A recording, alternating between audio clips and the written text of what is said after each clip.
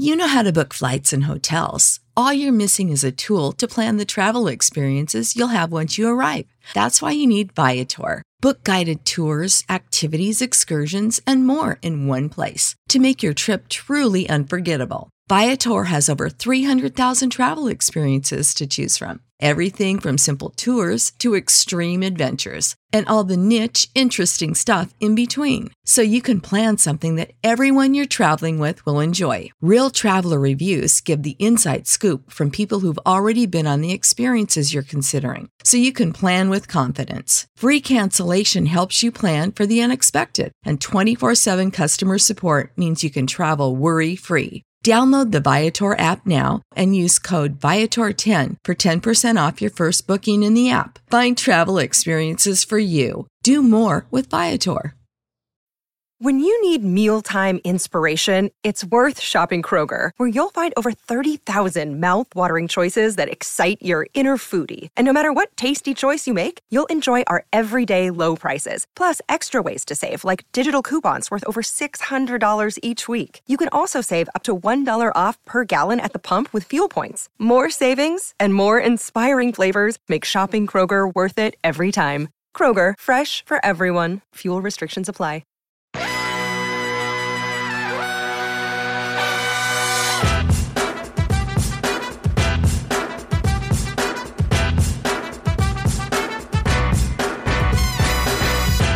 You are listening to Rum Bunter Radio.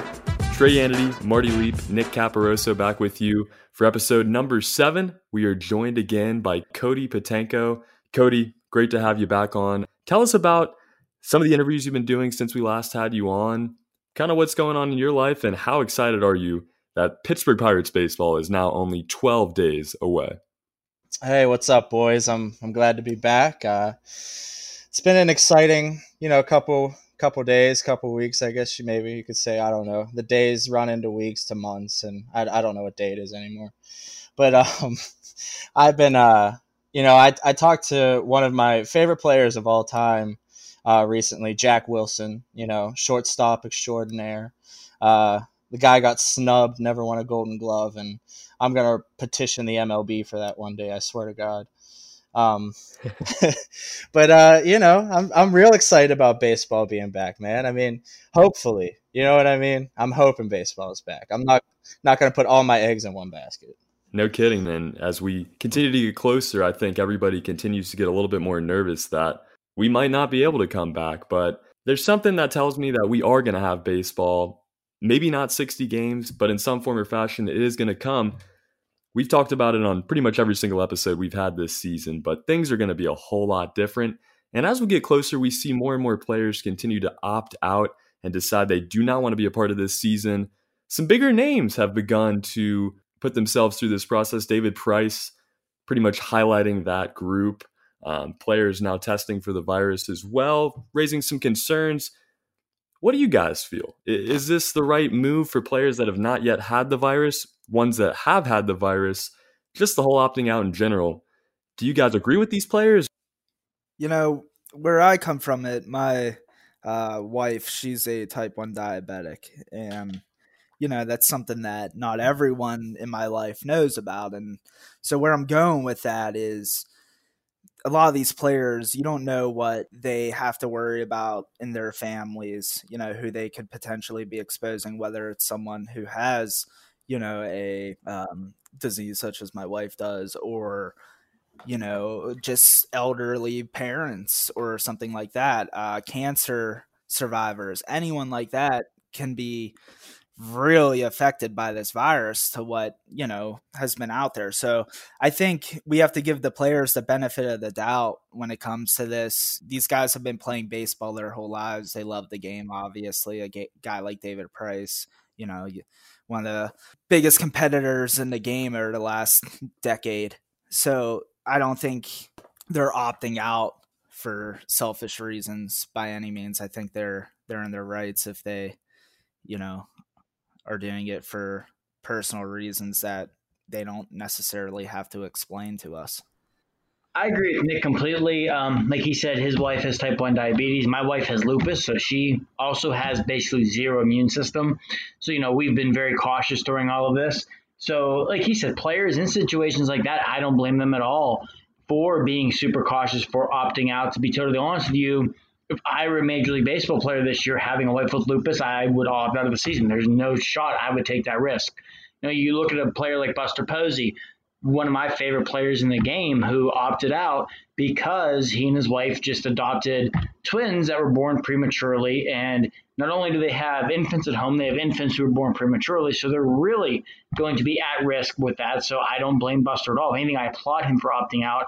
I think it would be irresponsible for someone in a situation like that to play this year. So I don't think any player who opts out this season should catch any flack from anybody, especially like Nick said, these guys love the game. They want to play baseball more than just about anything in the world, but probably the one thing in the world they want to do more than play baseball is keep their families healthy. And the guys who are opting out, that is their main driving force behind it, to keep themselves, their loved ones, their children, their parents, whoever it might be, healthy. I think we forget that these guys are human. We put them on this pedestal that there's some sort of foreign alien that we've never seen before. And when they make human-like decisions, we automatically bash them for thinking about themselves and then their families. It's not always about the money. It's not always about the game. It's about life outside of the field. And I think you guys touched on that. You guys hit it right on the nose. This is so much deeper than just a game of baseball. This is lives. This is livelihoods. And moving forward, baseball could look a whole lot different if certain players don't opt out and do what's best for their families and for themselves. But that being said, a lot of rosters are going to be much different than what we expected back in January, February, before we knew what was going to happen with this crazy 2020 season. Let's talk about the Pittsburgh Pirates. Some guys have tested positive. Blake Cederlind, Socrates Brito, we mentioned it last week. Let's get an update on them and kind of where we expect to see this roster as we get closer to opening day. Yeah, I think, your opening day roster at this point, it's tough for any team, the Pirates included, to really say, hey, this is going to be opening day roster, because every day you're having players test positive. I mean, you just had Roldis Chapman, for example, test positive earlier today. Like you said, Trey, with Cederlind and Brito. Brito has, since testing positive, has had his 2 negative tests. He is back working out with the team. Obviously, the bigger blow there of the two is Cederlind, because Cederlind probably had a real opportunity to be in this bullpen on opening day with the expanded rosters. So I think, you can have a general idea of what the opening day roster will look like. That's something we've been talking about on the site within the last few days. We've had our projections for the bullpen, for the bench, for the lineup. We will have the projected starting rotation up on the site either Monday or Tuesday. But at a time like this, you could order pizza and the delivery guy could drop it off at your house, and next thing you know, you're testing positive the next day. So right now, it's very difficult to put anything in stone for any team in baseball. That's 2020 summed up, isn't it? Unfortunately, it is. Yeah, and I think you touched on that with Cederlind being the bigger blow. And that's no knock on Brito. He may turn out to be, the next Mike Trout or whatever. But Cederlind did have the biggest chance to make it on the roster, even when it's taken down to 26. Especially with this Keone Kela situation. I know we might want to talk about that a little bit, but Cederlind may have had the opportunity to maybe be the setup man or even the closer, depending on Birdie's season or even Kyle Crick. What do you guys think of that? Yeah, I mean, Cederlind definitely has the stuff that he could be a back end of the bullpen type arm. Like you said, I don't know if he would have won the closer job per se if Kela doesn't show up. But still, he definitely would have had an opportunity to lock down, maybe the potential 7-inning job and then start to work his way up and pitch meaningful innings. You mentioned Keone Kela, and one thing Marty and I were discussing earlier, actually, in a text message, was that Kela actually has the option to skip all of summer camp if he wants to. It's an optional thing right now. And if he feels he's able to keep his arm in shape without throwing at summer camp, he could walk into the clubhouse technically day one. Like we said to each other, it's Keone Kela we're talking about. If there's a loophole like that, he's the type of guy that would definitely take advantage of that. So, we'll see what happens with Kela. It's at this point, I would say 50-50 whether he'll open on the team or not. But in terms of the bullpen, there's definitely some depth being questioned right now between Kela and Cedarland, and of course Edgar Santana serving his 80-game PED suspension. The bullpen could really be interesting this year. I mean, there's a lot of very electric arms down there, but your two most proven arms coming into the season were Keone Kela, who is off being Keone Kela right now, and we have no idea if when the Pirates are going to see him, and Edgar Santana, who's suspended for 80 games. I mean, Crick had an excellent 2018, fell off the cliff in 2019. You have Michael Flees, who's been up and down, Nick Birdie, who's got some of the best stuff you ever see but can't stay healthy, Richard Rodriguez, who was abysmal last year. So, your two most consistent, most proven guys, you're not going to have one. You don't know if you're going to have the other. And then, like you said, Nick, you have Cedarland testing positive for the coronavirus.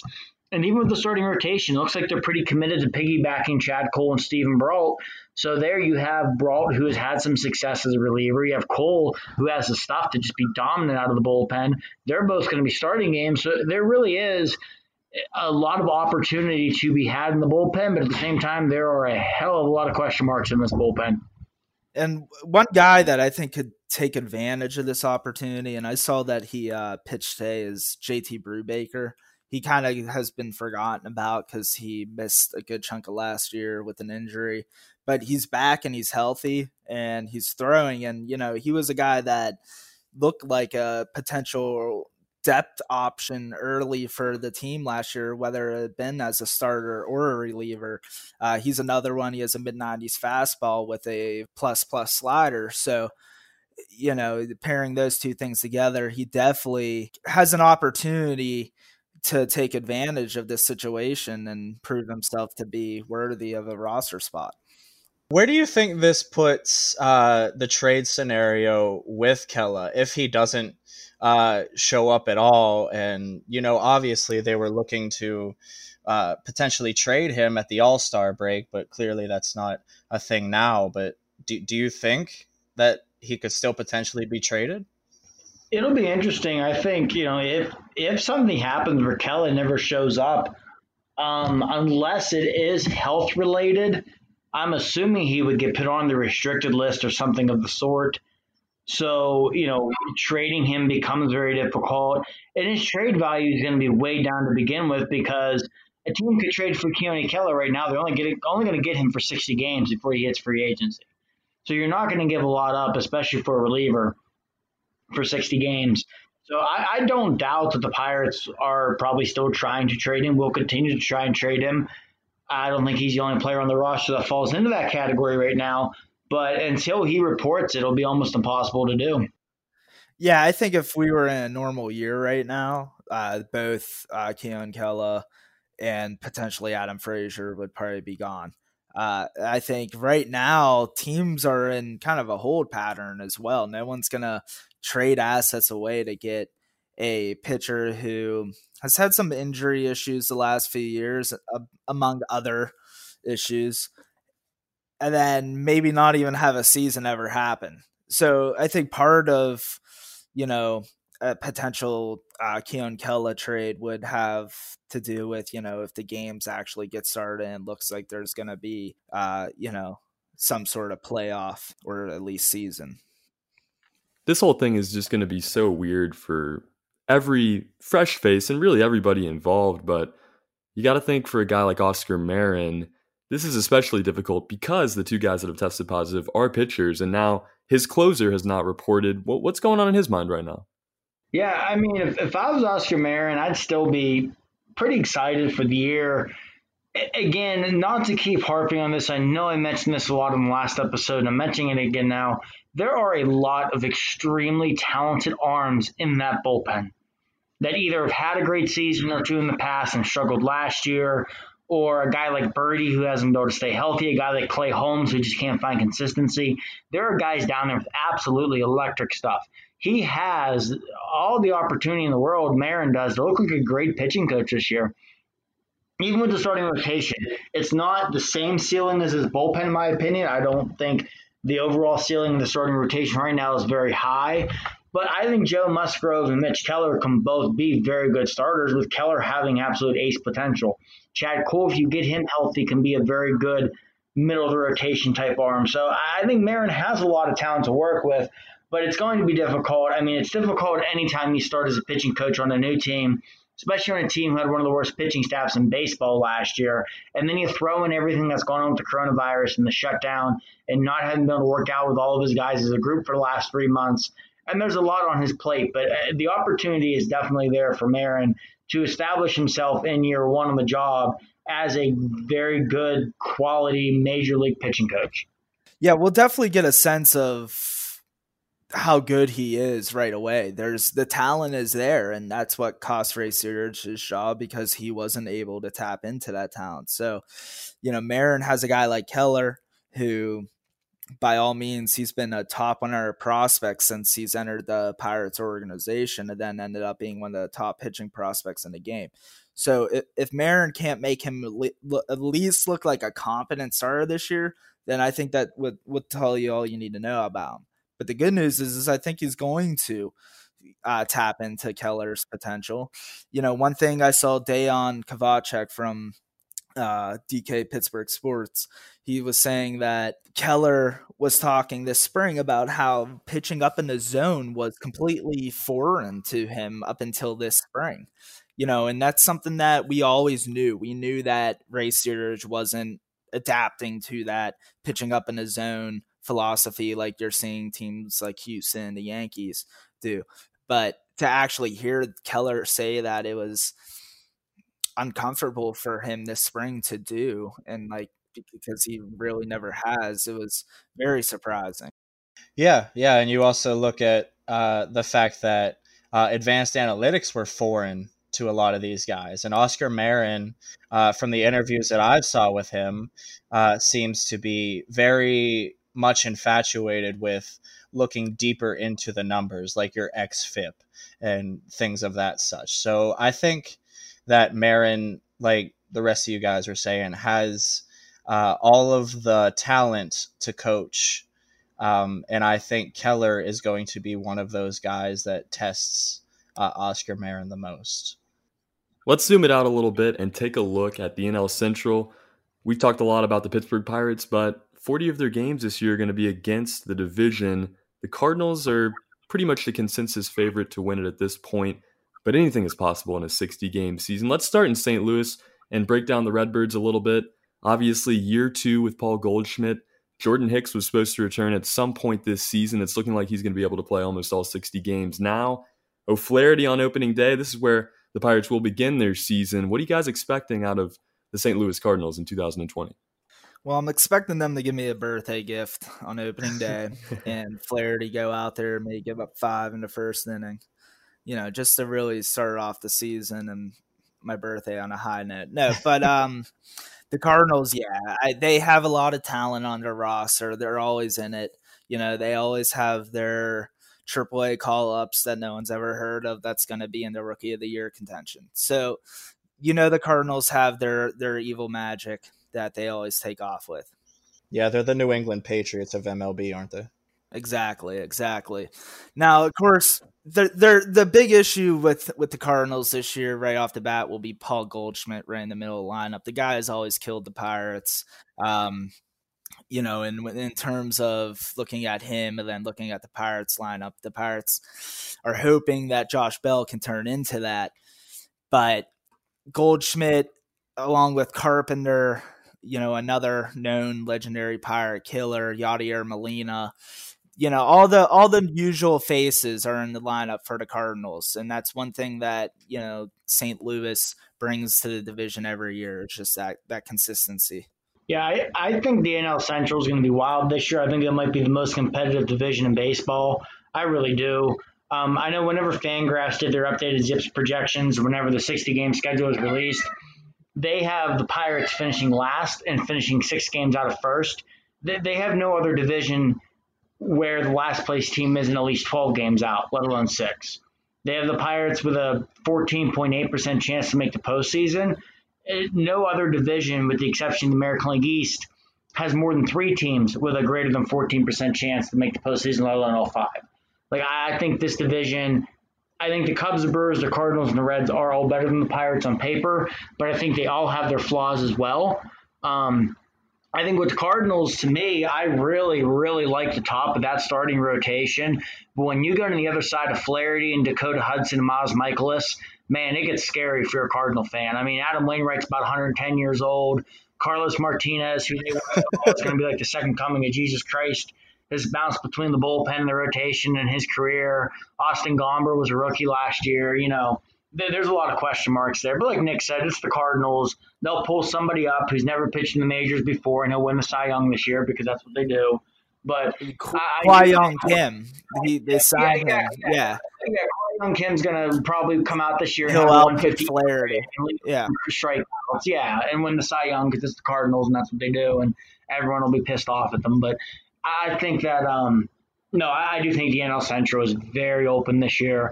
And I think it's going to be a lot of fun because especially in a season like this where you're going to play your divisional foes so often and you're only playing 60 games. And as we've said on here before, one nice little 14-6 or 15-5 run could set you up to be in it till the end of the year. I think the Central is going to be a wild run, but I do think going into the year, in my opinion, because of the top of their rotation and the back of their bullpen along with the lineup, the Cardinals should be considered the favorites. You have no argument from me. And I think, it's really at this point in the season, it's kind of the general idea that this team is going to be at the top for most of it, if not at the end of it. But I like that term, Nick, evil magic. I've never really thought about it like that, but it just always seems to fall into place. We just want one season, bad season, St. Louis. That's all we're asking. Listen, in 2015, the Pirates won 98 freaking games. 98 games. That was like the third most wins. That was one of the best teams in the history of one of the most storied franchises in the history of Major League Baseball, and they still couldn't win the division because of the Cardinals. Second best team in Major League Baseball that year. Yeah, if I didn't loathe the Cardinals before 2015, that season has pushed me over the edge. 98 wins, and you still can't win your division because of the Cardinals. I just can't. I hate them. I hate them. Unbelievable. It really is. But there's a lot of hate to go around. Let's talk about another team that doesn't necessarily get Pirates fans too excited. The Cincinnati Reds, a very interesting team this year. Kind of a strange lineup. They've loaded up their rotation a little bit. Kind of been known to now be termed as the sleepers of 2020. What are you guys' thoughts on Cincinnati this year? Yeah, if I wasn't picking the Cardinals to win the division, I'd pick the Reds. I love their starting rotation. I think Luis Castillo might be the most underrated pitcher in baseball. I feel like no one outside of the NL Central really appreciates how good that guy is. That change is unbelievable. It's sick. It's disgusting. And you put him with Sonny Gray, who's back on track now that he's reunited with his old pitching coach. I mean, Trevor Bauer, you never know what you're going to get from Bauer on or off the field, but the guy could go out there and throw a no-hitter, and then the next start could give up 10 runs without getting an out. But at that point, you're talking him as your number 3. That's better than a lot of teams' ones. Yeah, and their bullpen could be, scary if I'm a Reds fan. But that lineup, man, Votto, Moustakas, Senzel, Gina Suarez, they're going to hit. They signed Castellanos. That team's going to score runs. Well. Yeah. So if I wasn't picking I'm mainly picking the Cardinals over the Reds just because I have more confidence and faith in the Cardinals because they've been there, done that. But it wouldn't surprise me at all if the Reds might have won this division. That ballpark is very hitter-friendly as well, and I think that plays in their favor this year. Absolutely. I think if this was a full 162-game season between Moustakas, with Nick Castellanos, with Senzel, with Suarez, you could be looking at 3 or 4 30 or 40 home run guys on that roster. Yeah, and it's kind of scary when Joey Votto is out of the conversation for once in Cincinnati, because he was at the pinnacle. Exactly. When you're talking about this team and you're talking about a future Hall of Famer as maybe their 5th or 6th best hitter at this point, especially when that's not like he's slowed down at all. No. That's crazy. Plus, you have a couple wild cards on their team, like that Aquino who, tore up last year in his limited time, breaking the record for home runs in X amount of games. I can't remember. But yeah. And then you have the Shogo Akiyama, who they signed this offseason as well. So he's kind of, he could come over here and find a lot of success, or he could be a bust like we've seen, in the past. But they have some wild cards in that offense, that could potentially give them an even more substantial boost. Do you think the height may be too much for them? So that's interesting, Cody. And, that's what I was thinking is, they're kind of like the sexy pick a little bit right now, Yeah. And a lot of times when you kind of see that team, they often fall flat. Because they don't live up to expectation. Yeah, I mean, we've seen that a lot over the years. The sexy pick was the year when the Padres went out and added James Shields and the Uptons. And, you just see that. And even I think a big part of that, too, with the Reds, where it wouldn't surprise me to see that happen. I don't have a lot of faith in David Bell to keep a cool head and kind of right the ship if they hit a rocky patch at all. I don't know. Maybe this is just a Pirate fan of me with all the issues they've had with the Reds over the years, last year included. But David Bell doesn't exactly seem like the most stable human being on the planet. So if my team hits some rough waters, I don't know if I would trust him to get them back on track either. And you throw a guy like Bauer in there who's not going to hold back his thoughts if things aren't going well. It's definitely, they moved on from Puig at least. So that kind of helps in their clubhouse a little bit. But I feel very confident in saying the first team that is going to receive some sort of suspension because of guys charging the mound or trying to start a brawl will undoubtedly be someone from the Cincinnati Reds. I feel very confident in saying that. We'll get the over-under on how many brawls this year for Cincinnati next time around. But let's move it along to Milwaukee, a team that has had success at a high level, found themselves in the wild card game this past year, lost to the World Series champion Nationals. They return with a less than average starting rotation, but probably the hottest and best bat in Major League Baseball right now. Yelich. What do we see out of Milwaukee in 2020? I think the Brewers might have just did what the Pirates did in 2016. They lost a lot of pieces this offseason. Mike Moustakas, of course, a core piece in their lineup the last two seasons. Ryan Braun's a year older. And then, of course, Yasmani Grandal, who's probably the best all-around catcher not named JT Realmuto in the league.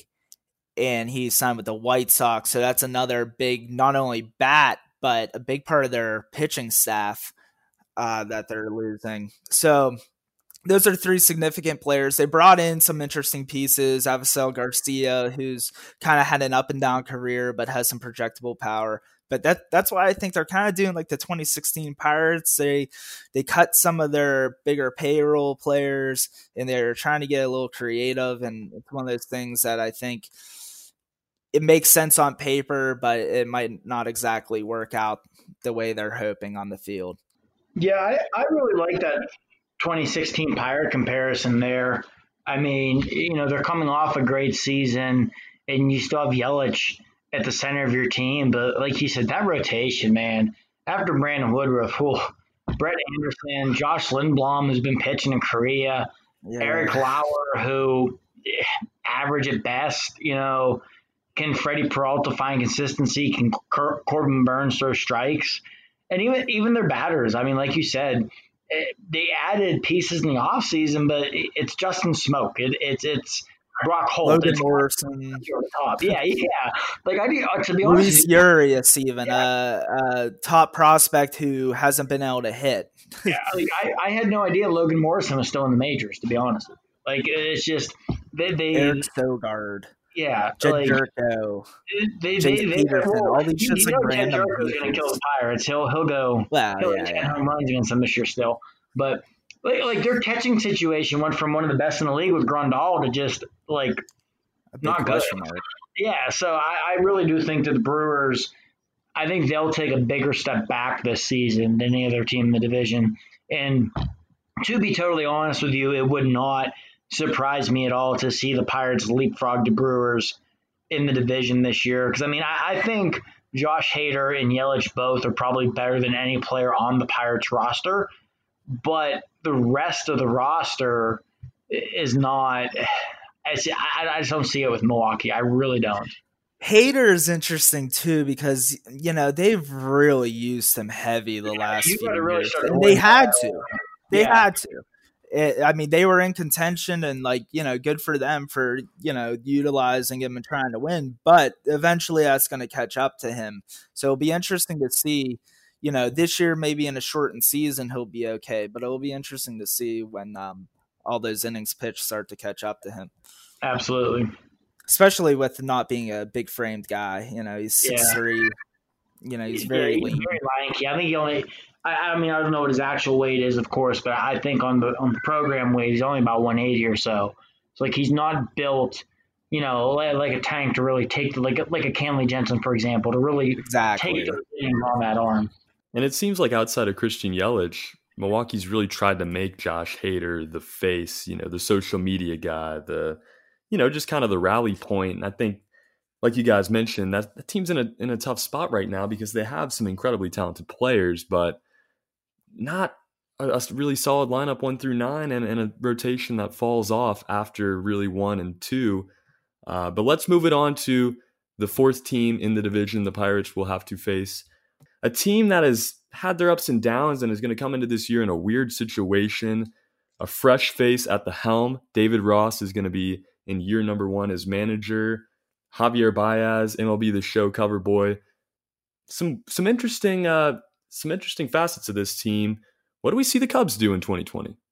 I think they're going to fall off starting rotation. Their youngest guy, it looks like, what I'm looking here is Alec Mills, who's 29. The rest is 30 on up. These guys are filled with some geriatric patients, it looks like, at starting rotation. I don't know. What do you think? Yeah, I don't. If I was a Cubs fan, I'd be pretty leery going into the season. Not that I necessarily think the Cubs are going to be a bad team per se, but not the standard that Joe Madden had set. Like you said, John Lester, Yu Darvish, not getting any younger. Darvish has struggled since coming to Chicago. Kyle Hendricks is what he is. Jose Quintana that trade's just been a disaster for them considering what they gave up. Tyler Chatwood can't throw strikes. And then even their lineup, I could be wrong, but I don't think Anthony Rizzo has committed to playing it this year, which as a former cancer patient, I can understand why he wouldn't want to potentially take that risk. And if you take Rizzo out of that lineup, oh boy. Mm-hmm. Bryant is a great hitter, obviously. Chris Bryant's one of the best hitters in the league. Javier Baez is awesome. But, man, you take Rizzo out of there. Who's Kyle Schwarber maybe with his power? Jason Hayward's an all-glove player. Ian Happ really struggled last year. So I don't necessarily think the Cubs are going to be a bad team, but I do think that you're going to see the Cubs, like Milwaukee, take a step back from where they have been in recent seasons. Yeah, Marty, I think you're right. I think when you're looking at the Cubs, their strength is in their lineup. And like you said, Rizzo obviously is a key part of their lineup. But even with him out of there, there's still, a lot of good bats in there that can do damage to you. So the pitching, though, like you guys all said, very, very old at this point. Lester, you could really start seeing him decline over the last season and a half or so. Like Marty said, Jose Quintana, he's been mediocre since coming to Chicago, and I guarantee they wish they could have that trade back. And outside of that, Yu Darvish, he's another one. When he is healthy, he has not done very well since leaving Texas. He didn't do very well at the Dodgers either, and I don't know if it's once again innings catching up with him, injuries kept catching up with him. But they have a lot of question marks there. And I know looking at their AAA system, they don't exactly have a lot of top pitching prospects knocking at the door either. So their pitching definitely could be their downfall, but it might look a lot better on paper just because they have some names on there.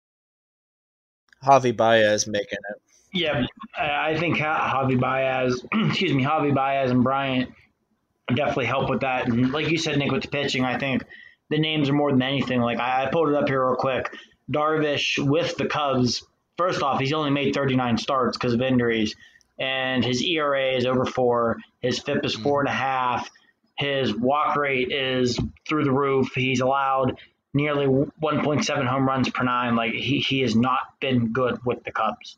And they're paying him a heck of a lot of money to go pitch well, and he's just not done it.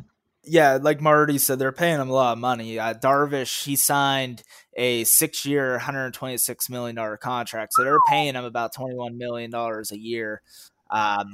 He's 33 right now, and that contract takes him through the end of 2023. So if those innings and injuries are catching up to him now, they're still on the hook for 2020, 21, 2022, and 2023. And I mean, his contract goes down over those years, but the lowest amount he'll make is still $18 million, which would be the highest on the Pirates roster by far. So obviously that is a nice chunk of change that's going to handcuff them. I think you're going to see a lot more fans with the White Sox. I have a hard time envisioning Darvish finishing out that contract with the Cubs.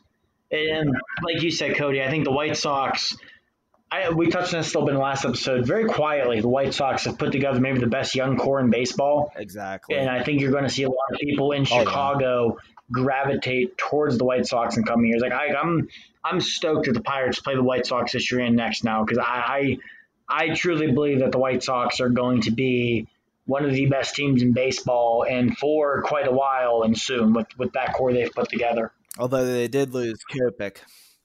Yeah, he opted out. He did opt out, which will be nice because the Pirates don't have to get mowed down by him a couple times this year then. I was just going to say, especially with that AL Central, the White Sox can take that over easily. I mean, the only competition is the Twins, and I don't know much about them. You know what I mean? I don't think. Yeah, and even the Twins, it's weird because, last year Minnesota won 96 games or whatever it was, but they came out of absolutely nowhere. And with teams like that, you've always got to be leery. Can they repeat it? And the rest of that division, man, the Tigers stink. The Indians aren't as good as they were a few years ago. The Royals stink. That division is definitely there for the taking. Oh, yeah. Plus, with the Twins, I heard they lost one of their best hitting coaches. So. Oh, did they? I didn't even hear that. Yeah. Oh, okay. I think, who was that? Derek Shelton. Yeah, Derek Shelton. That's right. Was he the hitting coach? I knew you were going with it, Nick. I was just letting you go. Yeah, you know, Nick. I think they might be a little bit shorter-handed there in Minnesota after some hirings that took place down in Pittsburgh, Pennsylvania, and it's going to be really exciting to see what happens with those hires as we move forward. Like we broke it down tonight with the bullpen. We're going to dive deeper into the lineup the next time we meet. Cody, thank you so much for joining us yet again here on Rum Bunter Radio. It's been a pleasure having you on. Unfortunately, that is all the time we have for this episode, but from here on out, we're going to be with you guys 2 times a week. As always, you can find us on fansided.com/rumbunter, on our social media, and now on Apple Music as well. Be sure to check us out, as well as all of the great articles and content that Rum Bunter produces every single day. Go check out Cody, Marty, and all of Nick's latest work. It's all great stuff. For Nick Caparoso and Marty Leap, my name is Trey Yanity. Thank you for listening. Let's go Bucks.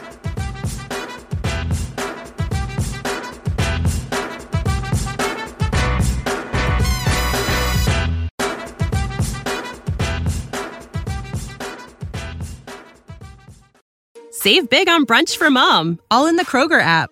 Get 16-ounce packs of flavorful Angus 90% lean ground sirloin for $4.99 each with a digital coupon. Then buy 2, get 2 free on 12 packs of delicious Coca-Cola, Pepsi, or 7-Up, all with your card. Shop these deals at your local Kroger, less than 5 miles away. Or tap the screen now to download the Kroger app to save big today. Kroger, fresh for everyone. Prices and product availability subject to change. Restrictions apply. See site for details.